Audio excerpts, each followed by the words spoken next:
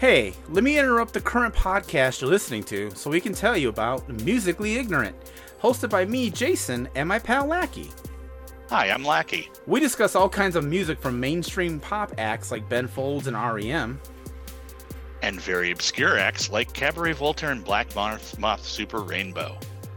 I think you just made those names up. I most certainly did not. Well, I guess that's why we named the show Musically Ignorant. Indeed, you rapscallion! Now, before Lackey turns too much into a 19th century professor, you should check us out on Anchor, Spotify, Apple, Google, or our home website, rabbitholepodcast.com. Jason, have you ever heard of this Lizzo person that's trending on Twitter? Oh man, I got my work cut out for me. Everything we do here at Rabbit Hole Podcast is sponsored by Audible. You can go to audibletrial.com/rabbitholepods and try it absolutely free for 30 days. You can download any audiobook, original show, or podcast you want, and after the 30-day trial expires, you only pay $14.99 a month, and you can get more content from Audible. If you decide to cancel at any time, even after the trial, you still get to keep everything that you've downloaded. So why not give it a chance? audibletrial.com/rabbitholepods. Use that link and you help us out here at the network. Another way to support us is by becoming a Patreon member.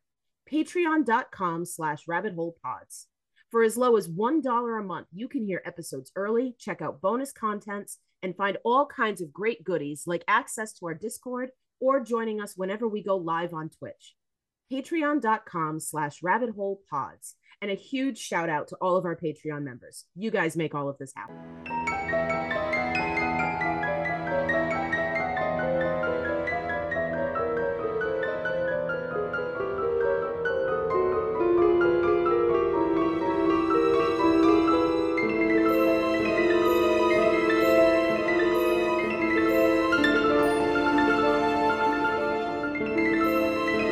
Hello, everyone. Welcome back to Pictures and Conversations, a Rabbit Hole Podcast book club.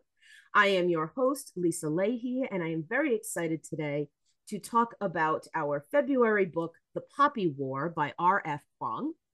The Poppy War is a 2018 dark fantasy that focuses on Fang Runin, who goes by the name of Rin.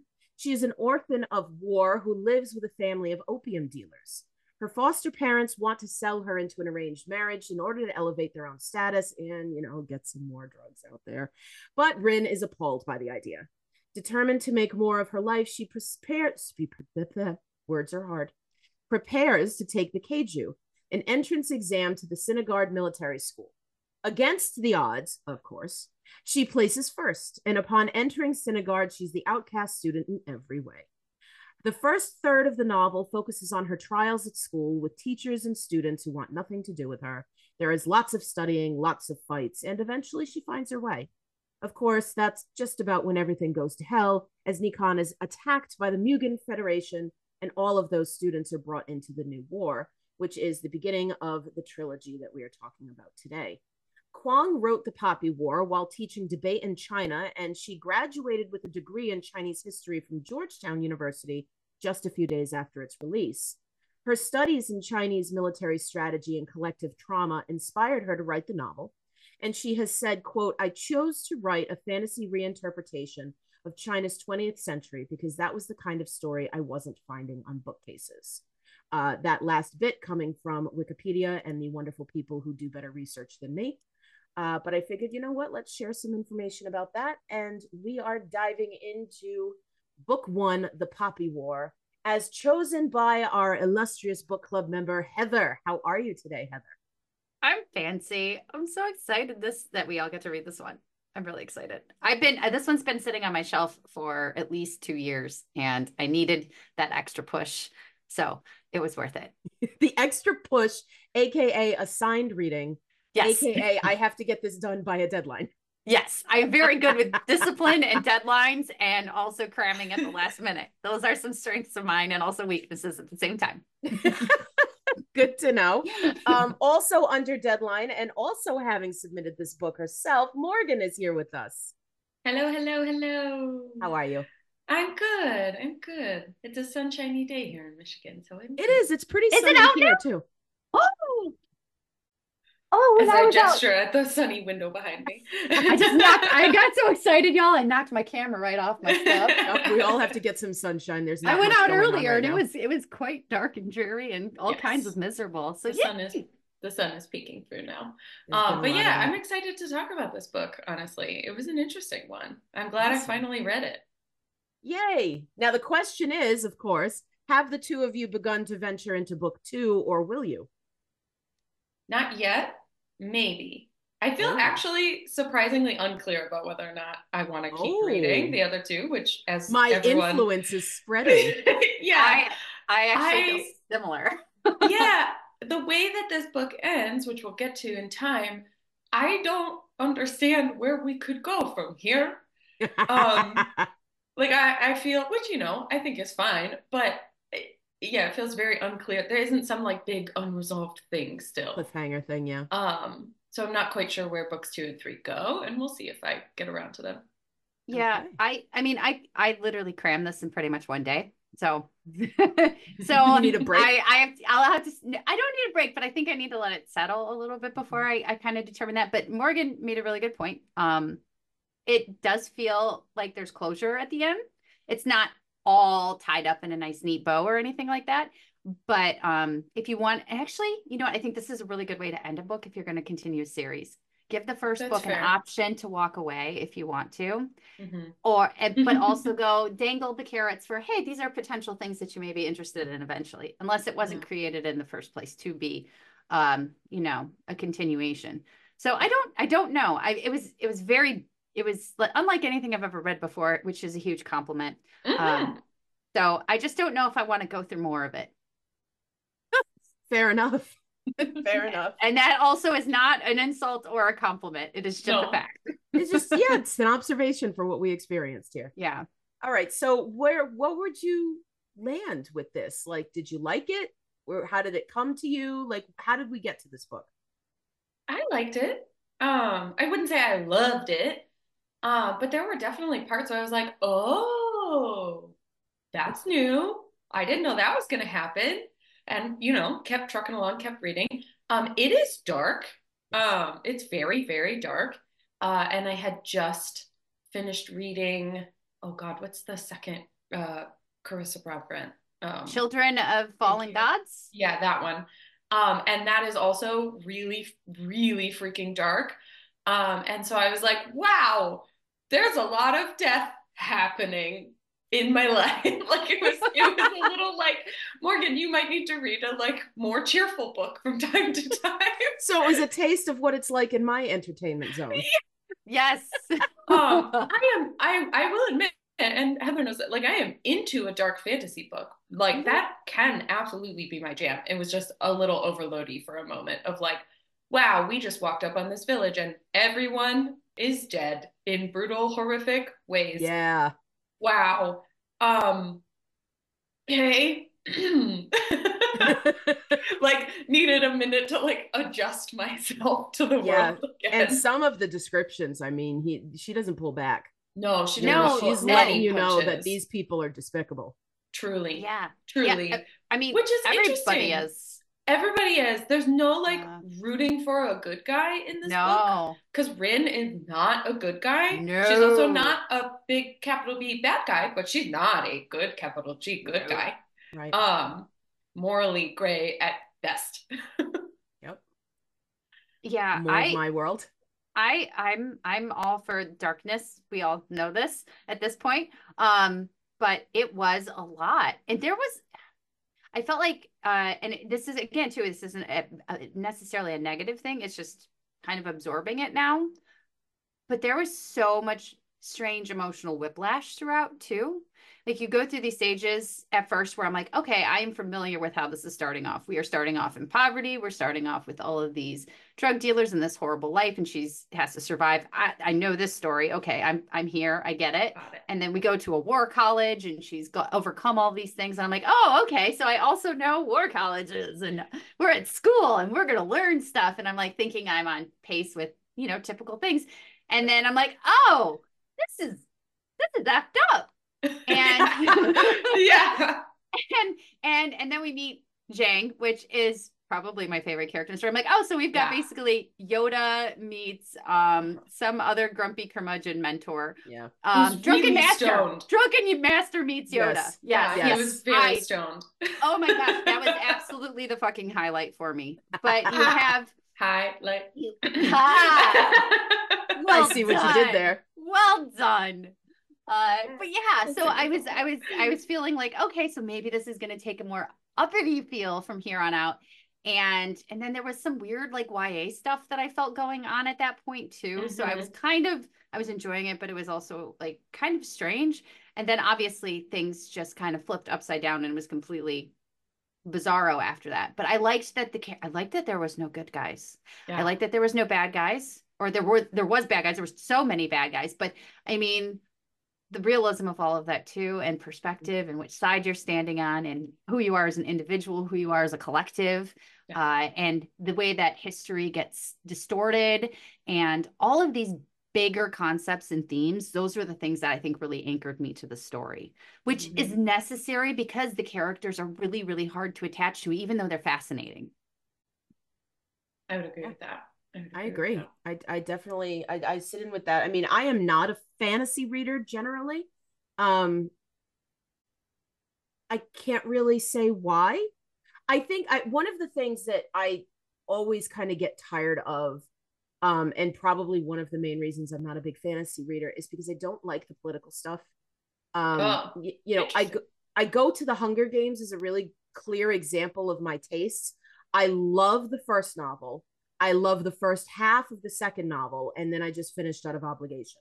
Oh, me too. Me too. Because, right there with you on those, actually. Because I loved the arenas. I loved all of the traps and all of the death and the I found that fascinating, which is what the first book and a half is. Yes, there's politicism. Yes, there's elements with the status and the sociology of everything, which is great. Absolutely fine.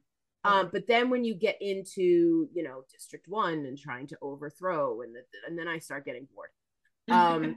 Which means for this book, I was totally on board for the first third, which is why I was able to plow through the first half of this a lot faster than I anticipated. In fact, I went into this book with the mentality that I tell my students who have, you know, assigned reading. I say, here's what you do. You just do 10 pages a day. And then you stop, you know, and like, hey, maybe 10 pages is in the middle of a chapter. So you flip a few pages and it turns out the chapter ends on page 13. So now you've read a little bit more, but at least you're not in the middle of a chapter. And then the next day you pick up again, read 10 more pages. And so I figured I'm going to read 10 pages a day, this thing, and then I'll be fine. And the first day I sat down and I read like more than 150 pages in one sitting. And I went, okay, I'm good with this. This is surprising. So I'm happy about this. But then, so like the first third is like Rin's situation at the foster parents, and then getting into school, and then all of the dark school stuff. I like that dark academia stuff. I like when that sort of thing is going on. I also like when there are elements of magic and things beyond our world that you don't understand. I liked very much that Rin was kind of finding that world and everybody else no longer believes it exists. So that was right up my alley. That was a fun twist. Yeah, that's more my spin. Like, I'll read that kind of thing. So that's sort of what kept me going. And then once, you know, things hit the fan and wars begin, then I start having a little bit more trouble. And I'm like, okay, I'll read a little bit here and I'll read a little bit there and get through. And then again, you get to a point where you get toward the last third where the other world becomes much more focused upon and much more important, and some reveals about this other world and its existence. And that's what carried me through, getting through the war stuff at the end. Yeah. Absolutely no problem not moving to the next book for me. But that's me. And that's not abnormal. Everything I know. My husband was asking me last night like how I was doing with it. I said, oh, it's good. I said, you know, I've got a certain amount left, and I said I will have no problem stopping, and he's laughing at me because that's me, you know, like I read the book is good. I have no desire to have more of the story. I don't like when stories get I see it as being dragged out, but these big, long, epic things, I don't have the patience for it. Give me a very well written single story, and I'm good. Well, and here's the thing, and I think this book is a good example of it, and I'm going to, actually use this in the future myself as a writer, is that it does stop. Yep. It does stop at the end, and it does leave that open if you've latched on and you're here for it and you want more of it. We've got more coming for you. But it closed it. Yeah. I am fine with epic tales when they are started and intended to continue to be this way. And you can see that the author had the idea from start to finish. Here is where I begin, and I don't know how I'm going to get there, but they know the ending. Yeah, you can feel that. I will meander my way there. Yes, Sarah J. Maas is a perfect example of someone who does it really well. Okay. There's another author that writes, Jennifer Armentrout, who does not do that so well, where I feel like she kind of pantses a bit more and she doesn't see the ending. I have no idea where that series is fucking going. No. And it's one of those where I'm like, I'm here for it. I like it. And now I'm like, but I'm not. Like, I'm kind of ready. I'm committed. Yeah, I'm kind of like ready to jump off the boat on it. I'm looking at the cover of these books and going, from Blood and Ash is the series that we're talking about. There's really great things about it. Oh, Blood and Ash. You mean not Blood Ties? Okay. Yeah, no. From Blood and Ash. The lore of it all is very convoluted. But I don't feel that in the Poppy War. I thought she did a fantastic job of world building and not doing it in 800 pages. I have a really hard time when you start giving me history lessons. That's one of the times I check out. So when they're sitting there going, and especially when we go into Eastern mythos and lore, there is so much of it, which I'm actually really interested in, but I can't retain it. Right. So when you're giving me 12 warlords and you're telling me all the details about each of them, even if you're doing it in an interesting way, my brain starts to go la da da da da da da. Yes, same. And I'm like, I gotta go back to that page again. And then I'm like, okay, after I've tried to reread it twice, I continue on and go, hopefully I didn't miss something important. That's when I start skimming too. Sometimes I genuinely feel like it is an author's job to like really, truly, if it's going to be important, bring it back. Yes. So if I have skimmed it and I've retained even an ounce of it, if it's that important, you will bring it back and you will teach me again in a way that's actually going to stick. So like, I don't think I kept track of the warlords, and I'm like, oh, there were 12. I don't remember. Yeah. And then the hexagons and all of that stuff. I'm like, okay, this is super cool. And I know that you probably like put a ton of research and detail and thought into this, but I don't care. I don't need all of it. You've overcomplicated it all for my little brain. Yes. I mean, I read the things, I did the things, and I went, okay. I actually think she handled some of that history stuff very well. Yeah. Because there are some books that I've read where it goes on and on and on. Like John Irving, bless that man, but good grief, he is a New England Yankee. Like, this man is going to tell you every last story about every last tree and every last family's family that was near that tree. And good gracious, it's boring. But Westerners do that too. That's the thing, but some writers do it well. But but those are the masters, and they are the exceptions. I feel like Tolkien can talk about trees for 3 pages. You can't, buddy. You can't. I mean, he's gonna try. You can try. I thought Kuang did a good job of finding that balance and at least putting it in places where it was in the context of like they were learning it and so were we.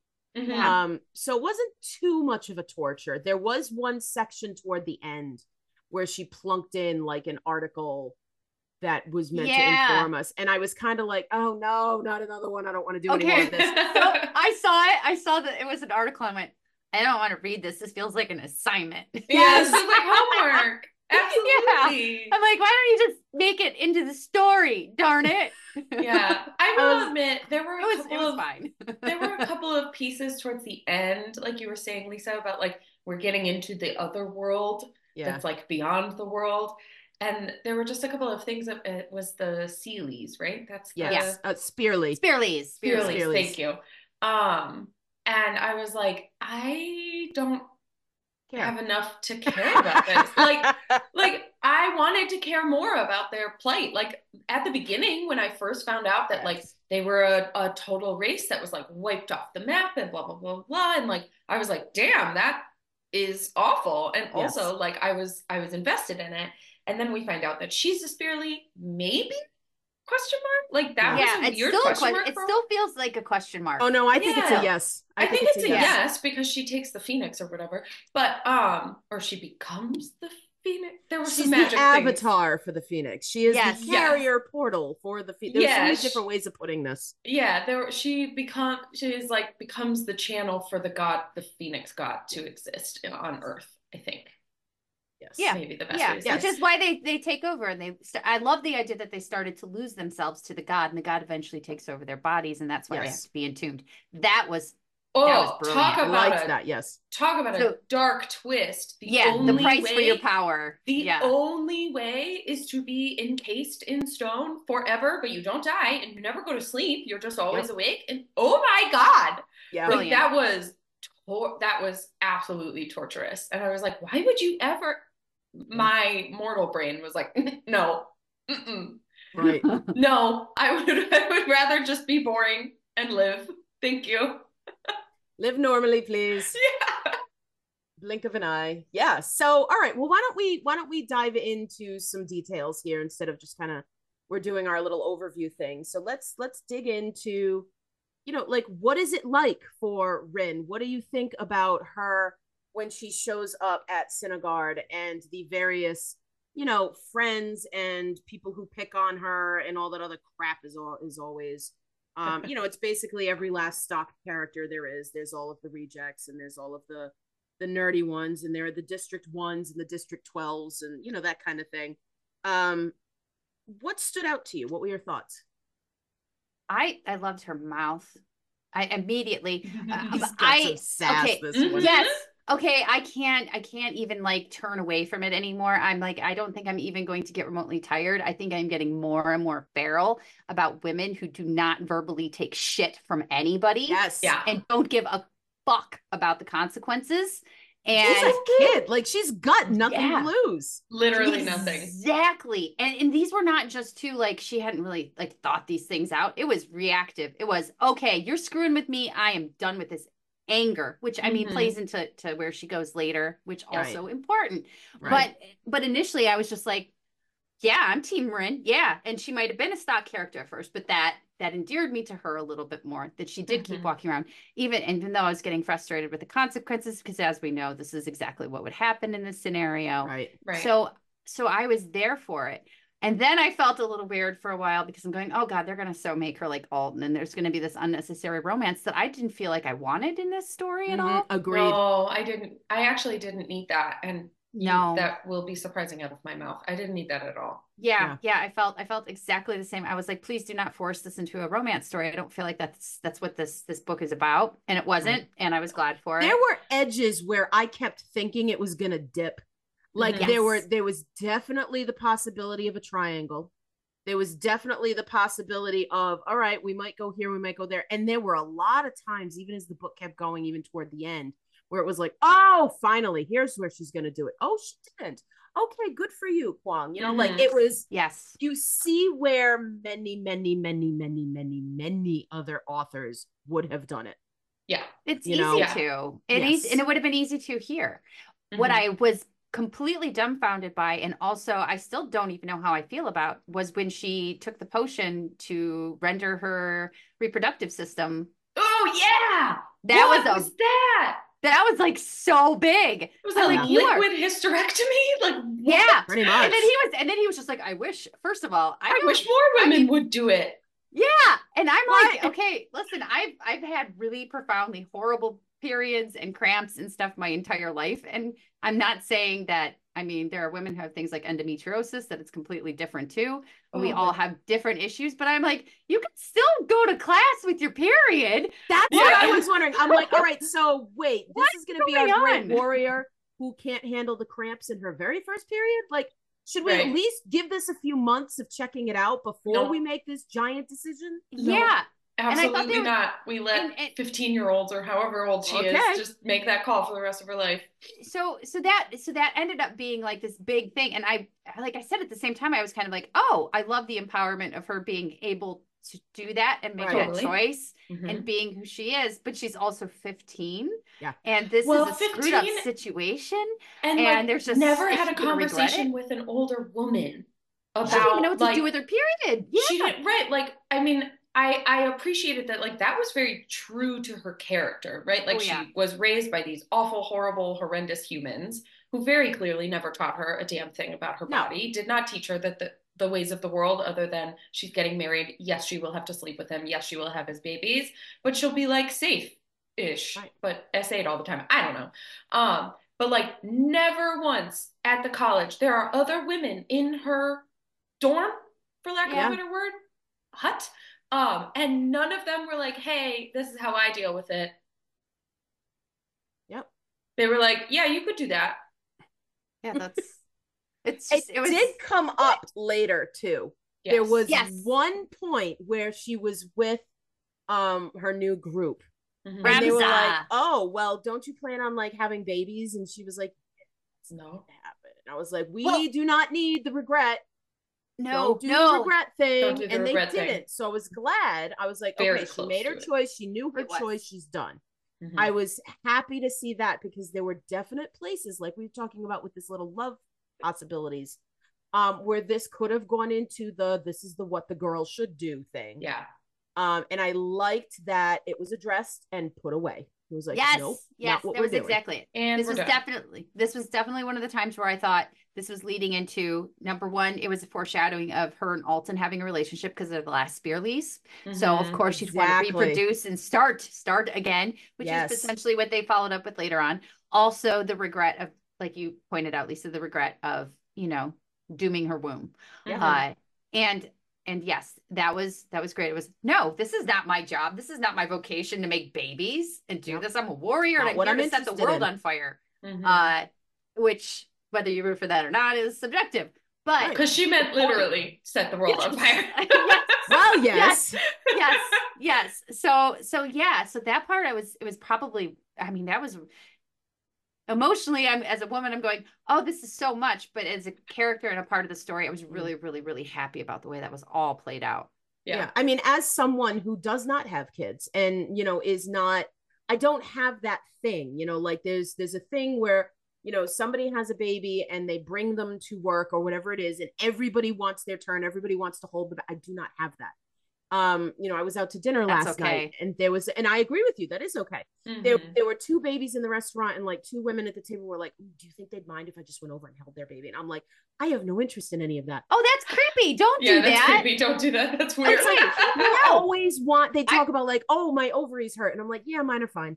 I don't. also think, especially as another child free by choice human in the group here, that your ability to tolerate high school kids is because you don't want kids. Probably. I think it's what makes you an excellent teacher. Not wanting them for yourself is a big piece I of get like, to go home to a quiet house. yes, I actually get to go home and like have my own space and my own Yeah. boundaries.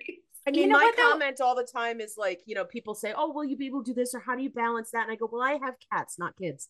Yeah. And it's just like, they're very independent and they do what they do. But it was nice to see that here. I don't mind. I don't feel, like people have the thing. And I know that this is my big disappointment in life. This is the big thing that I didn't follow through on for my parents. And they were very disappointed in that. And it is what it is. I can't have kids because my parents wanted me to. God, that's no. not why Thank you you. do it. But Thank you for not doing that. Yes, yeah, exactly. well, that's just it. I'm like, that's not My how poor this is children. going to work. So I know that was my big disappointment in my parents' eyes. But in my head, it was always someday. And then I realized it was actually, no, I'm pushing this off because I don't actually want it.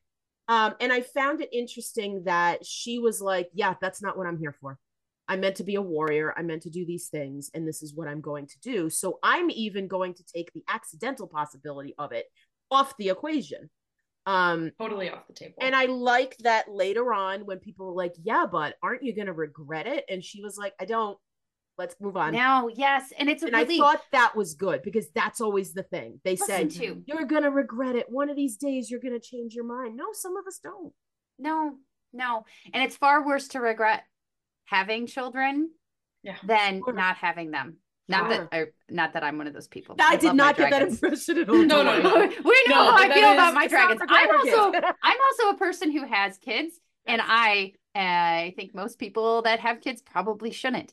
I don't see someone's baby You're and not want one to of fucking those hold either, it. though, by the way. No, yeah, I don't want to hold other people's babies. When they hand me their kids, I'm like, Yes. I don't want to do. I know how to do mine. They're mine. If I break them, they're That's- fine. Yes, I have a friend Hold like that. yours. She's Take like, it it's back. different when it's your own. You don't hate your own. And I was like, Yes, yeah, you I don't do. want that either. Yes, though. you do. I You don't hate want your that own either. sometimes. They're liars. They're It's fakers, okay. is what some of them are. It's okay to want to throw your kid out the window every once in a while. You just don't Oh, do that's it. Just funny. don't actually do it. Yeah, have the thoughts, let it go. Yeah. Frown upon that. But I don't like. I hate the idea that there's always this pressure to do it. I hate that there's always a story. My least favorite tropes in fantasy stories with women are when they eventually Pregnancy get tropes. married or have kids or get pregnant, those kinds of things. Like that's part of the Pregnancy. ultimate end of the relationship, the marriage and the kids. When I'm writing, you're not going to see my characters get married. I'm not going to make them get married. I don't want them to get married most of the time. Maybe there'll be some other way that they pledge themselves Some to of each it, other. but yeah, it's not because they But- should. Right. No, marriage. In fact, my last one, there's two characters, and I'm like, they're both like, no, we're not doing that. That's fucking stupid. Yeah, Verbatim I don't. quote. Pretty, Yeah, pretty, put pretty that on damn the front of close. her It is. book. It is me. It's pretty close. But there's that, and then the same thing with the kids. Like, why are we even talking about this? Why does this Yeah. have to be a conversation? This is a down the road conversation. Yes, maybe we'll do this later, but why do we have to do this now? Why is this necessary to talk about at this point? We get married, so we just drop babies. I hate that idea. I hate that concept. I think it needs to go away. So Yeah, pregnancy tropes are really hard for me too, just because they tend to feel they're hard to do with nuance and they're hard to not do in kind of a gross way. Yeah. Like even in small spoiler for A Court of Silver Flames, but the pregnancy trope there, I won't say who, I won't say what. Yeah, no. Not my favorite, honestly, because it ends No. up being kind of weirdly pro-life and like, Mm-hmm. ooh, get out of here with that. Sure. But And you have immortals. Why couldn't they wait longer to have their Exactly. fucking kid? Exactly. They're immortals. that's Could what have it been 100 years. Why the rush? Yeah, it starts to not feel so rare when all of your main characters I love do it. the thing that you've been telling us the entire book is super rare. Yep. It's not rare when 5 people in a row have done it. No. It's a little less of a nuance to that. Exactly. But I will appreciate in Poppy War, which I'll bring us back to Poppy War. Oh yeah, that's why we're here. Yeah, that's why we're here.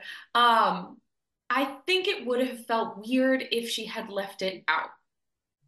Right? Like our main character is female. There are some things that she has to deal with. We have to have some sort of answer to that. Yeah.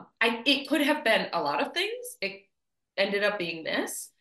She certainly was under enough physical stress that like it would have been normal for period had never shown up. That's true too. But like we needed to acknowledge it in some way, shape, or form. And I appreciated. I won't say it was the perfect way to do it, but it was a good way to do it. Yeah. So what else stood out to you about her time at school? What should we talk about there? Oh gosh, how fucking stupid the teachers are, except for Oh Jane. my God. God. Yes, all of them. Jane was so great. Literally all of them. Like there were teachers where it's like you're supposed to want to be my favorite student because then I choose you as my apprentice or whatever, and I'm like, that's not education. That's bribery. Yes. That's just bribery. Like That what? was worship me. Yeah, That was like favoritism. Like what? absolutely. I hated that. I will admit, I hated that part. I think we were supposed to, though. I think it was Mhm. supposed to be. I think it was supposed to be that way. I feel like a lot of the stuff that I didn't like, I wasn't supposed to. The stuff that got under my skin, I felt like it was very intentional. But yeah, I thought the whole entire time at the school was supposed to feel uncomfortable and icky. Yeah, icky in general. And yet it was kind of the most enjoyable part of the book. So it's I strange. agree. Yeah. Yeah. I think it's because she was really becoming herself then. It was the first time she had been free. Like I loved the part where she realized, oh, I did just come here and show up, and I thought that was enough. I And thought then that she was remembered. Yeah. I was like, this is great. This is great that she realizes I still have to keep working. I can't stop doing the work now that I'm here. And yes, I still am the underdog. Yes, I don't have opportunities if this doesn't work out for me. So I have to do all of this. When she chose Jang as her master and as the apprentice, I was like, this is gonna be awesome. I imagined him just constantly walking around making the farting noises. I looked at Mike like 3 times and I'm like, it's drunken master. I don't understand. This is so great. And he goes, what is going on? I'm like, all I'm picturing is this master twiddling his beard going, yes. and then just breaking little asshole kids that are overprivileged and stuff. I'm like, I am loving this. This feels good to me. There's a lot of awful things that are happening, so I really need this. Yes. And then we did for after, but it went over several years too. Yes. And sometimes time jumps like that work and sometimes they don't. And I felt like it was very natural here. So that also worked for me. So by the time she left, because there was actual war, I was like, oh, okay, yeah, I felt like we did the time. Yeah. Yeah, there was enough foundation there, I think. But I think also, like, for considering it's a series, like, you could have drawn school out. Yeah. School could have been the thing. And then the beginning of war is the end of book 1 leading into book 2. Again, we'll see if I get curious enough to read book 2 and 3. But I think that would have been really interesting to me. Yeah. I am curious if it's okay if we start getting into spoiler territory. Yeah, I just had a quick question before we get there if you want. Go for it. A very stupid surface level kind of thing. If you were at this school, did you have a track that you would have preferred to pledge? War strategy, war strategy. Yeah? There we go. That would be me. Yep. None of them. None of them stuck out. No, that's fair. I don't know. Go home and survive. Yeah, Morgan's not taking the test at all. I would have had to have been I would have had to have been a warrior, so I would have been able to kick ass, and I would have got to use my brain. I would have been able to do both, and I love strategy stuff. So later in the story too, when they start getting into all the war strategy stuff, I was like, "Game on, bitches! This is my jam." I know I probably lost you guys, and I literally said to Mike too, "I'm like, I think I might. The book probably lost Morgan here." It did. Just because, like, yeah, if I like genuinely me in real life right now had to choose, like, yeah, no, just like go home. I would not do it. War is canceled. We can all go home now. Yeah. If you've ever watched any of Stacey McEwen's TikTok content, which is so funny, she's just a goofy. She's a fantasy writer in her own right, but she has the most hilarious content about like trying to make her husband into a fictional man character and like trying to get him to do chivalrous things, and it's so fucking funny. But she does a whole shtick about like if I were at an actual like one of these war colleges, and it's like, I love it. What is like, you want me to climb that mountain? Do I have to? And like, that's me. I feel very seen by that content. Yes. If I really truly had to pick one, I might actually lean on the war strategy part, just from like a psychological brain aspect of like getting into like fucking with other people's brains. I could do that. I could use my powers for bad sometimes if I needed to. And it's funny because I have no interest in doing any of the physicality. So I'm like, give me the lore. Yeah. Give me the, I'll fuck with my brain and I'll do the thing. And you can do hallucinogenics. So I'll do the drugs. Sure. Listen, I'm not a drug person. Let's be honest. I'll do all of it at the same time if you'll let me. That's true. I just for sure cannot do the healer stuff because I'm too squeamish. No. I can hand you a Band-Aid and be like, wow, that looks painful. Here's some. Here you go. Here, would you like some ice? Yeah, I'll give you some more ice. I can put it in a bag for you. Yeah, no, because I wouldn't be able to deal with like everybody's sounds of suffering. That would just get to me after a while. So lock me in the library. Give me some drugs. I'll sit there and space out for a while. And I guess that'll be what I do. So, all right. Anyway, so Morgan wanted to delve into some spoilers. Let's do some spoilers. Do you think that the other professors actually knew about Zhang? No. Really? I don't. Okay. You think they genuinely did not know, and that's why they kept asking, like, trying to get him to leave? I think someone had to have known. I feel like someone kept keeping him. That he would, gatekeeper, right? Yeah, like, so he's the gatekeeper. The gatekeeper of like all of these, all of this mythological, the Empress, the gatekeeper, and whoever the hell the third one was. I know what you were thinking of with the gatekeeper, though, when you hear that every single time, Lisa. Of course I was. Are you kidding? I am the key. Zool. I am the key Um, master. Yes, the keymaster and the gatekeeper. Yes, but no, I liked this idea of that. I don't think they knew because I don't, you know what? My gut initially went to they would not have been as disrespectful, but then on the other side of the coin, they didn't believe any of that shit was true. Was real. Yeah. So let's put it this way. They would not have been respectful as a result. But then that just furthers my assertion that they didn't know. But how did they too? Like the part that confused me, and I felt like, okay, I understand they have these assassins. The psych, is that how we said it? Yeah, sure. Yes, the psych. CIKE. We That's were like, all yes, psych. psych. Psych. The psych. It kind of felt like psych. a Yeah, psych. Yeah. So they all have these abilities and these connections to the gods. They're all conduits. So we know that they exist. These higher ups have to know. So why is there confusion about this connection to this world, even if it's limited to, like, you know, the people who need to know. Yeah. It feels like more people should be aware of this than were. And maybe that's just, I feel like they're trying to, like, get rid of them. Like, they don't want anything to do with them. That's why that's the reject group. Yeah. I kind of chuckle to myself in that even as adults, there's a reject group. It's like, okay, so she's not going to shy away from the fact that high school never ends. Never ends. It doesn't matter what you do. There's always going to be a reject. It's true. Group. And they're obviously the coolest people ever. Usually. I mean, just saying, but you can't sit with us. No, there's always that element of, you know, who are these people? But yeah, I feel like part of them and the teachers are just kind of trying to teach the kids that they don't actually exist, that they are this sort of mythical thing that might have once existed, but that wasn't real. Those were just in stories. And then even Rin is like, oh, wait, you guys are real? Like, this is an actual thing? And so I think the real version of the psych is they are the Empress's assassins. So they're like the dark ninja kind of thing. Yeah. As far as when she gets in with them and realizes that they all actually have these kinds of mythical powers, I think that's the element that people deny. Yeah. Lack of better phrasing. Yeah, I just found it interesting because Zhang is supposed to, right? The gatekeeper is like one of the most powerful gods, blah, blah, blah. Like this whole intensity. And I'm like, they knew enough that he was like either talented enough to keep around as a teacher, but they genuinely don't believe that his subject exists. Yeah. But someone knows, so I'm assuming it must be the Empress, but there also, I think, had to have been someone at the school high enough up that genuinely knew it was real, because why keep them? Well, right. Because somebody knows someone.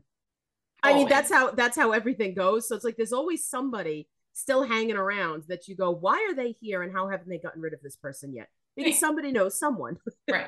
Well, and he like jumping around in the trees, spitting on other teachers while they're lecturing. And I'm like, yes, I would absolutely ask to have you fired every single day. Yes. I would have definitely hung out with them. I mean, clearly this is the fun one. I would have been drawn to him immediately, and I've been like, this is my master. I don't care what he's teaching. I will become as adept at it as I possibly can. Yes. Stick me with the weirdo. This is where I belong. Yes. And also, I guess now that I'm thinking about it again, they had to know enough. Like, there very obviously was Poppy being grown and other psychedelics being grown in their garden at the school. Like, you walk in and everyone could smell it and knew what it was. But Poppy is supposed to be the most highly illegal substance in all of the land. Right. And basically the entire first year class walks in and is like duped sort of into like being around the Poppy. But like someone had a light bulb. Someone knows enough to like keep letting that grow. It's his job to keep Alton in check. Oh, probably. That's right. Probably. That's right. Because we find out later that like Alton, who is sort of like this massive fighter something or other. Yeah, like I went back and forth. I'm like, how tall he is, how big he is. Like, yeah, what is it me too. There were times where he felt bigger than he was. Yes. I think that was the point. Yeah, absolutely. And he's sort of like this legend in these pit battles that they have, like after hours. It was weird, these like Fight Club moments. But this idea of this guy who was like this literally like ultimate warrior, you know, grabbing onto the face of the WWF. But it's just like being groomed as this, he's going to be our battle secret weapon kind of thing. And no one can beat him. He's undefeated. He's got these red eyes. He's got this flame, all these things.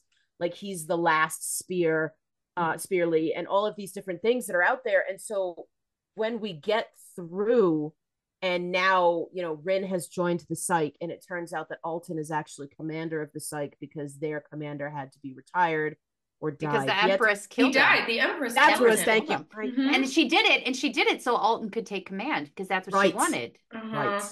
That was a fucked up moment. There were so many fucked up moments, though. Yeah. But with him, I mean, and I felt it with Rin the most, and her perspective with him too, is I had so much trouble with him as a character, because I'm like, can we please put this guy down?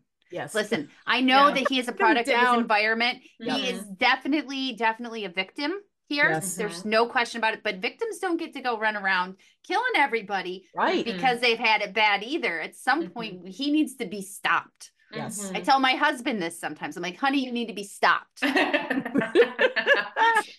and I'll be happy to be the one to do it. But this man needed to be stopped. And in whichever way that they were going to end him, he needed to be. And at the end, I found empathy for him by the end. I really did. But I also still thought he needs to die. Right. Yeah. In fact, so does Rin. Yeah. That's true. I was not rooting for the main character by the end. No, I wasn't rooting for anybody. In fact, I was never rooting for the whole entire country. I'm like, this is a shitty country. Why doesn't go ahead, let the Federation destroy them? They're destroying themselves anyway. They can't get their shit together. They treat their citizens like crap. They are overrun by a drug world, and they have no control over the gods. They have no respect for information whatsoever. I hated their world. Only after the Federation came in and started mutilating people and children. Yes. Carnage on parade. Yes, and then like the rape scene with the rape recall of that, like all of these horrible things, which were, I'm just going, oh, they're also awful. Well, I just want them all to die. I think everyone's bad. Yeah, let's set this whole entire world on fire and start over again. That is how I emotionally felt by the end. Well, I found that really interesting. Those points in the book where they kind of would talk about like what is it they could do. So like there's a page I marked that said, because all the Psych knew how to do was destroy. For all their powers, for all their gods, they couldn't protect their people. They couldn't reverse time. They couldn't bring back the dead, right? But then I go to another section where later on, when Rin is speaking to the Phoenix, like when she gets to the temple and she's talking to the Phoenix, and like through this entire book, everybody, it is written, here is what destiny is. Here is how this works. Here is how that works. Like it is what the gods expect of us. It is what we need to do. Alton is working for the gods, and you know, the Empress is working for the gods, and June is working for, everybody is working for, this is what the gods want. And the Phoenix says the gods do not want anything. I love that. The gods merely exist. We cannot help what we are. We are pure essence, pure element. You humans inflict everything on yourselves and then blame us afterwards. Every calamity has been man-made. We do not force you to do anything. We have only ever helped. And she says, this is my destiny. I have to do this. It is written. And the Phoenix says, nothing is written. You humans always think you're destined for things. I love that. Destined for things. Yep. For tragedy or for greatness. Destiny is a myth. Destiny is the only myth. The gods choose nothing. You chose to take the exam. You chose to come to Synagard, blah, blah, blah, blah, blah. But it's this idea of like, she, even after the Phoenix says this, she still is like, yeah, but here's what I'm going to do. And she said, like, yeah, but I'm destined to do it. It's constantly, yeah, but like the Phoenix says, many, many will die. And in her brain, she goes, yeah, but many will live. No, because you're going to kill them all. Right. And probably you're going to kill literally all of them. There's like a nuclear smoke bomb. at the end. What? This is why we shouldn't use 19-year-olds as I soldiers mean- in charge of the army. Their brains are Yes. not fully developed yet, And they're all still raging. You know, like it's a lot of Yes. raging. Yeah, and there's and who doesn't, and it's like Alton, who doesn't empathize with Rin's hatred, with her anger, with her desire for vengeance and all of those things. I totally do. I absolutely get it, which is also why this whole bit by the Phoenix telling her all this was so good. I love that there's not really an explanation. There's no real right answer here. No. It's very real and it's unsatisfying. And at the same time, it's satisfying because it's unsatisfying, at least to me. Yeah, no, I would totally agree with that. I think there is a moment of like, there are just like a lot of moral qualms that are being asked, and you never get a satisfying answer to them because there isn't one. The trolley problem does not have a satisfying answer. Someone dies. Yes. And you are not more right because you only chose one person to die rather than everyone else. Right. It's so interesting to me.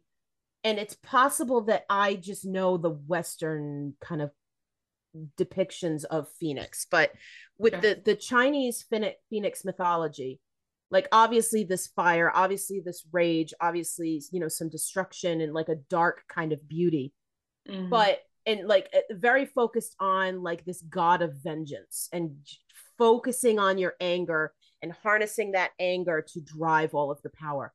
But isn't the Phoenix also known for like resurgence and rebirth? Yes. Birth. Yes. So where does that come in? Because there's none of that. Maybe that's books 2 and 3. I feel like that's Maybe. it. You burn the world to ash and then it's reborn. And then it's reborn. Yeah. So that would be my only, because fire is supposed to be cleansing, right? We do controlled burns even here. Like fire is cleansing. So I would be curious, and I think you're onto something there, that like maybe books 2 and 3 were about the rebirth of the world from the ash. Yeah. I mean, the book does end like literally this is the last couple of lines of this thing, where she's now taking command. It turns out that Alton has named her as like the next one, but she says at the end that Zhang was wrong, like her master, the gatekeeper, was wrong. Okay, take a step back. He was the only one that was right, but all right. He was the only one. Not to mention this woman whom she's haunted by turns out to be her own mother, or it's suggested, and she's saying ancestor, I think, is what I do this. You should not do this. You should not do. So this girl is stepping up to fuck up left and right. And they say, it says they were bound by the blood they had spilled. They were bound by their suffering. They were bound by what had happened to them. And then it says, no, this had not happened to her. We do not force you to do anything, the Phoenix had whispered, and it had spoken the truth. It could not have compelled Rin because she had agreed wholeheartedly to the bargain. Zhang was wrong. She was not dabbling in forces she could not control, for the gods were not dangerous. The gods had no power at all except what she gave them. Hi, that's the entire foundation of the Odyssey. Yeah, that's true. That's true. The entirety of the Odyssey 100%. is that the human goes, gods, who needs gods? I am human. I have strategy out my ears. And the gods go, oh yeah? Here's what's going to happen to you for the next 10 years. She was no victim of destiny. She was the last Spearly, commander of the Psyche, and a shaman who called the gods to do her bidding. And she would call the gods to do such terrible things. Like, okay, sweetie, like you need to take a pill. Maybe some of those periods haven't gone away. This is like raging PMS here. This is exactly what everybody thinks about when they think of women in charge. Like, come on. That's true. Like, it's and I expect, because I'm not going to read them, but I expect that's what 2 and 3 are probably going to go to. Like 2 will be the pinnacle of, oh shit, what have I done? And book 3 will be her somehow the reckoning. To fix it. And that's what it has to be to me, because I'm like, oh, we've just turned her into the master villain. I mean, she's like going to go out and burn the world. Yes. Yeah. Literally. She's going to Daenerys Targaryen, which I mean, that took a lot longer to get there. And there was, but I mean, there that's another thing too. It wasn't like that. This just came upon us. It was foreshadowed from the start. It was shown every step of the way that she was leaning. Every time I went, no, that's not the way. That's not the way. Don't go that way. And she would keep going that way. I'm gonna go that way. Which also, that's kind of like being a parent sometimes. Like, oh, you shouldn't turn in that direction. There's bad things there. And the child goes, I want to go in that direction. Yes, So you do. I have to find out for myself. I mean, there's a little bit And then- of like, I have to find out for myself, independence, piece of like, she has to make all the wrong decisions in order to make the right ones. Yeah. And But also, at I what think, cost? well, at what cost? And as we're talking about, like, there are no good guys in this story. No. There are just people who are trying, I think. Yeah, live. and there are some that I definitely liked. I liked more. Like I liked the little explosives technician, Ramza. Oh, he was cute. He was so much fun to me. And I'm Yes. like, oh, the sweet like little brother type is the one who's going around making poop bombs. Poop bombs! I forgot about the poop I bombs. so appreciated all of the poop and fart humor in this. Yes. Because it's so dark. Surprising. And it just would come out of nowhere. And I'm like, thank you for the lowbrow humor. I needed it. Yes.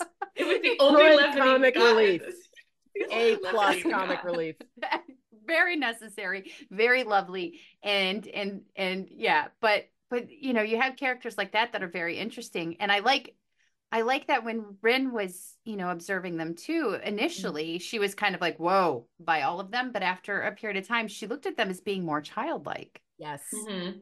And she started to see that they weren't just badasses. Exactly. They weren't just badasses who were like monkeying around. Oh, Essentially. nice pun. Nice pun. I'm a funny gal. That's me. Yeah, you are. But they weren't. And then she started to see them as people and not just conduits to the gods. And I thought, oh, wouldn't that be great if you could see that for yourself, sweetie? Mm. And there it is. And yeah, Yes. and that's where we come in as the reader going, oh, we have answers for you. Yes, we are the armchair quarterbacks. We clearly Yes. know more than you. You should be understanding us. Yeah, it felt like when you're watching, which I don't do often, as you all know, but when you're watching a horror movie and you're like, no, don't go into the room with the knives. Yes. Don't go into. And I'm the worst person for it too. I talk at the screen. And I mean, I talk at the screen at the movie theater. I'm yelling at it. I'm telling people not to do things. So I am that girl too. Yeah, it's, and I do that a lot. And I felt like that through the whole book. But sometimes that gives me tremendous anxiety and frustration. And I did not feel that. It was just okay. So this is how I need to know what happens. Yeah. I need to know the consequences of all these very poor choices because it is going nowhere. There's but a lot somewhere of cool choices out terrible. there. There are. I'm very interested. There are books where I really want to, like, I feel like I need to like the main character in order to like the book. But I did not like Rin, and I didn't feel like I needed to like Rin. No. There were parts of her that I empathized with and was like, ooh, I remember being a ragey 19-year-old and struggling with that. But then there were parts where I was like, ooh, I don't think I like you. Yeah. Exactly. I think But that's that was good, though. okay. I think that was I think that was the point. But I know we've talked about this often on the pod with other books, is that a lot of people have a hard time getting into books if they don't like characters. Yes. And I think that just there's a don't way. need that. I think there's a way to do it. You have to Mhm. you have to make them some kind of, you have to make them real. You have to make them like we did. We didn't necessarily like Rin, but we did empathize with her. Mhm. And that was a big part of it. But there was so much of that throughout. I mean, like I said, even if I didn't like the book, which I did, if I didn't like the book, I would be so impressed by it because of all these elements that work and typically don't very well. Sometimes I do need to like the main character. Sometimes I do, but maybe that's the story. Maybe that's the author. And in this scenario, I was fine with not liking anybody and not rooting for them. I was just curious about the world and what was happening and the consequences of these things. And because all of these gods and these rules and these things that I don't know and understand. Yes. Exactly that. The fact that there really are no rules. Yeah. Yeah, there is no road. Yeah, that's kind of it. So I mean, I was there for the adventure of it all, and the familiar things that I tapped into were were comforting because of that. But I mean, there was just so much. I'm going, oh, I have no idea what the outcome of this is going to be. That doesn't happen. It just doesn't happen with me very often. It just doesn't. So, Yeah. I mean, it's really, I'm the one who's like, okay, I'm putting all the pieces together. I'm the strategist. I'm putting all the pieces together. I see the puzzle here. And this is me when I read things and I watch things and I get nothing but joy out of it. It's fun. Yes. And this I one, can't there do was it. none of that. Yeah, this one, there was none of it. There was no time for me to sit there and put pieces together or try and figure out what was going on. It was me just there for the ride, and it was really great. It did make me interested to read her other stuff. Like Yeah. I've never read Babel, and now I want to read Babel. Yeah. I think she did Yellowface too, which I think That I is her. Which I Yes. didn't Yeah. realize until I started Yellowface. Googling this and I went, oh, that was her. Mhm. Okay. I Which think- I I haven't think- read it yet. Makes me I want to think- read that. I think I have that here. So if you, I can pass it on to you, Morgan. I had it. I got it from the library. I think I read like the first chapter and then I bailed and didn't finish it in time. And I went, I'll just get this another time. And so I returned it back. But yeah, it's interesting. I'm interested in her writing style. I kind of like the way she puts things together. I'm interested in this, like the idea of this book and like how you label this book, because most things like this tend to be put into YA. God, this Right? is not Yeah. YA. No, Oh my it's God, not. this Not cannot be YA. categorized as YA. But It's some too people violent. do categorize it that way. Like, You know it why? does have a Because YA label. because there's not sex in it. There's That no is- sex. That's literally like the one thing that does, and sometimes language, Yeah. which is silly. It is silly. And What, typically, because it's a child, essentially a child protagonist? Like, is that what does, like, it's weird. that's It is dumb to weird. me. That's really stupid to me. But there are a lot of female authors that like their publishers will say, like, we don't think you will sell books unless it is categorized YA, Yes, which is why exactly. ACOTAR, the first ACOTAR is categorized YA, and they've Yep. been changing that. Yep. You read the rest of the series, and you're like, this is not Not appropriate YA. for children. No, Oh my God. nope. Patrick had one of his middle school students was reading it, and he was like, should I tell their parents? And I was like, nope, No. you're just going to let that be. You know There's a why? lot of Because consent- we were all reading Flowers in the Attic, which is considered YA. So I Right. mean, I know which Right. we were talking about. I feel like we could have a whole rant about the categories of books.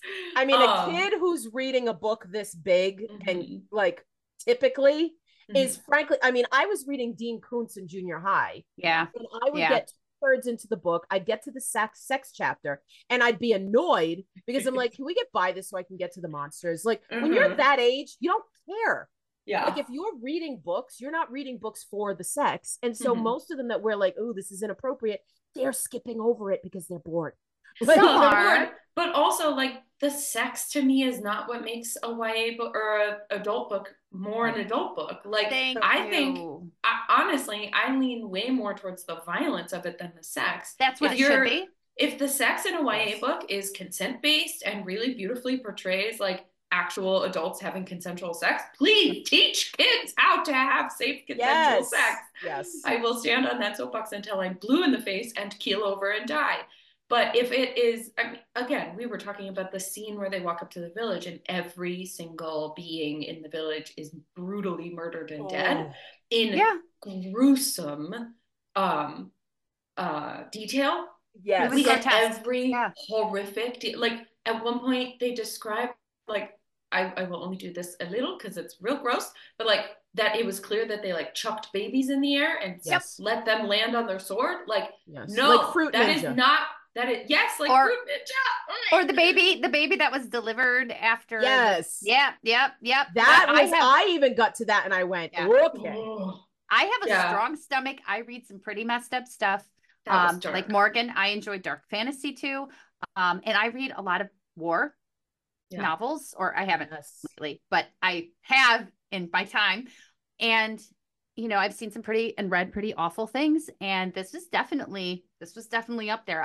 You went there. She's Yeah. like, I'm Well, not- and that is not YA to me. No, No, it's not. That is the kind of violence that we cannot put, like, no. Agreed. No.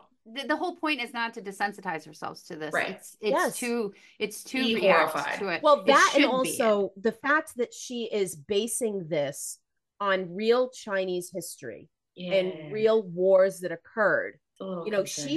she's looking to tell a story here. She's looking to tell a story in the scope of this fiction world. But at the same time, she is still also honoring these people whose lives were ripped apart and did go under in these awful, awful ways. So, I respect her for it, because she's like, no, you cannot turn away from the atrocities of war and of history. You have to see them, you have to look at them, and you have to acknowledge them. So I can respect that. And the fact that she gave the point of view of so many different characters. I don't want to say villains, because they're all kind of villains. Everyone's a villain. Everyone's a villain, but the perspective of all them, so many of them, even the ones we hated the most, that they felt righteous in what they were doing. Yeah. Oh, and that you've got that from Kate, right? Yes. He says, like, she's love raging. him. He's your only good character. I think he's your only intellect, your only moral intellect, I think, is the way I would label him. And this idea of, like, she's raging and they're monsters, they did these terrible things, and he says, yeah, well, have you ever stopped to consider that that's the way they see us? And she goes, nope. Right, she shuts it down. But that's Absolutely what people do. That's what people do. When you're confronted, and she brings this up too, when people are confronted with anything that contradicts their religious beliefs, they need to shut it down. They need to shut them up and shut it down. And it's the same thing with political things or just beliefs in general. People do not want to hear anything that contradicts what they say, because their hierarchy of belief in their system is so fragile. And that's the perfect word, the fragility of self. Yeah. And this idea of, I have built my entire world around this foundation of belief, that if you're going to tell me there's a possibility I've put my entire life in this wrong concept, that's frightening to people. Like, I think about, like, the cults and, like, the Scientology rabbit holes that I've gone down. Oh, yes. And people who give up decades of their lives to this belief system to come out the other side and go, oh, that's time I can never get back. Like, that's what's heartbreaking to me about those things. Yes. It's soul crushing to people, because I mean, we even build our belief systems and sense of self around some of the smallest things that, like, a lot of people are not invited to, are not interested in getting curious about where those beliefs came from and whether or not they want to continue to attach to them, or if they want to get curious about it and change.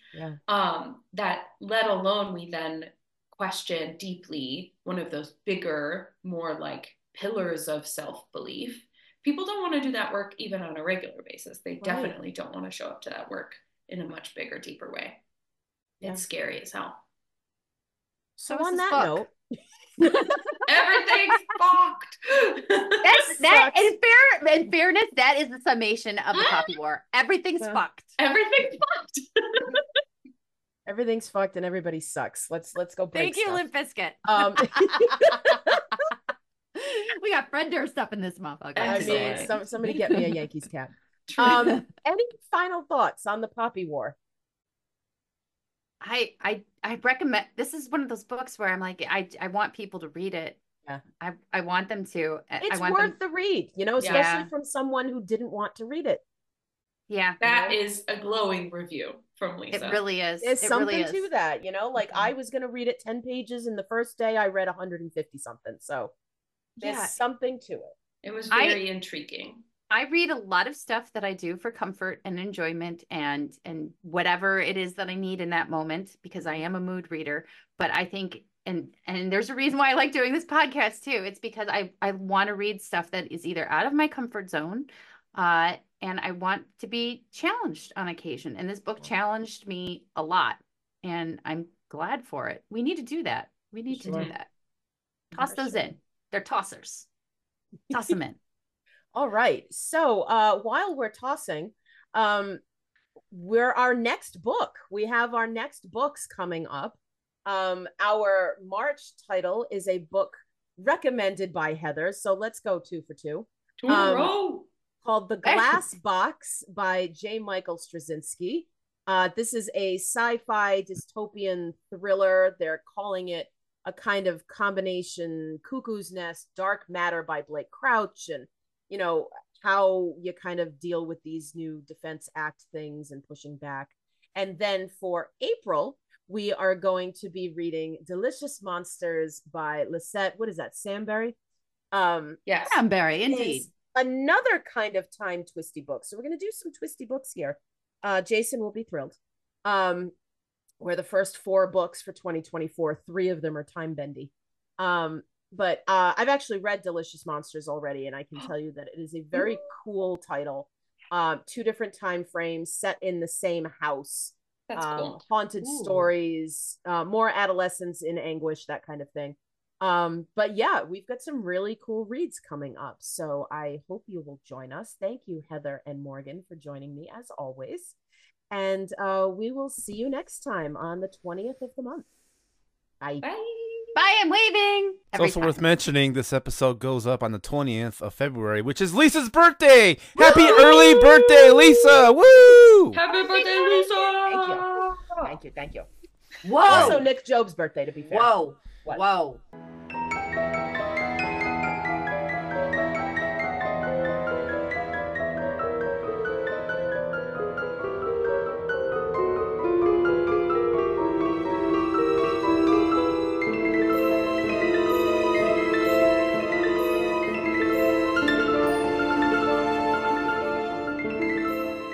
Copyright 2024 Rabbit Hole Podcasts, rabbitholepodcasts.com.